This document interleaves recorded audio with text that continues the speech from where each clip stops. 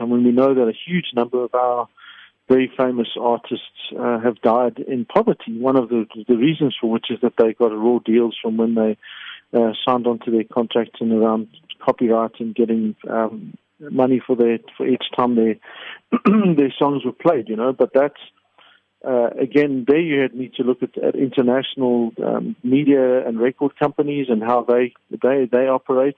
And there's certainly a lot of issues that we need to discuss there. I think the issue of intellectual property itself is a critical one. And again, the SABC was in a position to lead the way on this.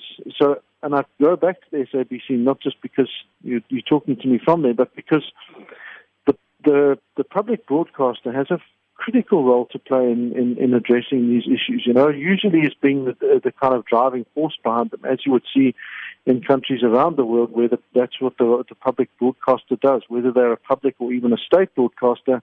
That's kind of one of their driving functions.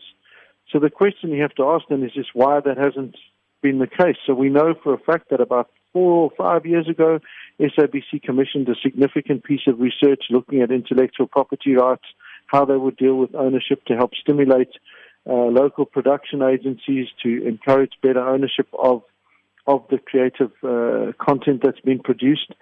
So again, to merely suggest that this is a problem of ownership by minority companies, it's not to suggest that that plays no role there, because I wouldn't say that for a moment, but to suggest that the way you're going to fix it is to change ownership of 4 major print media companies and everything will be fine. It's just patently ridiculous. It's just out of touch with reality and where we're moving. And surely, if you want to be looking at how you can promote diverse languages and how you can promote creative content and people getting access to markets and to audiences that they currently don't have, you need to be making sure that people get access to digital content on a fast, cheap, and affordable and quality basis that allows anyone and everyone who's got an idea to put it out there and to help form new networks that these big companies can't control.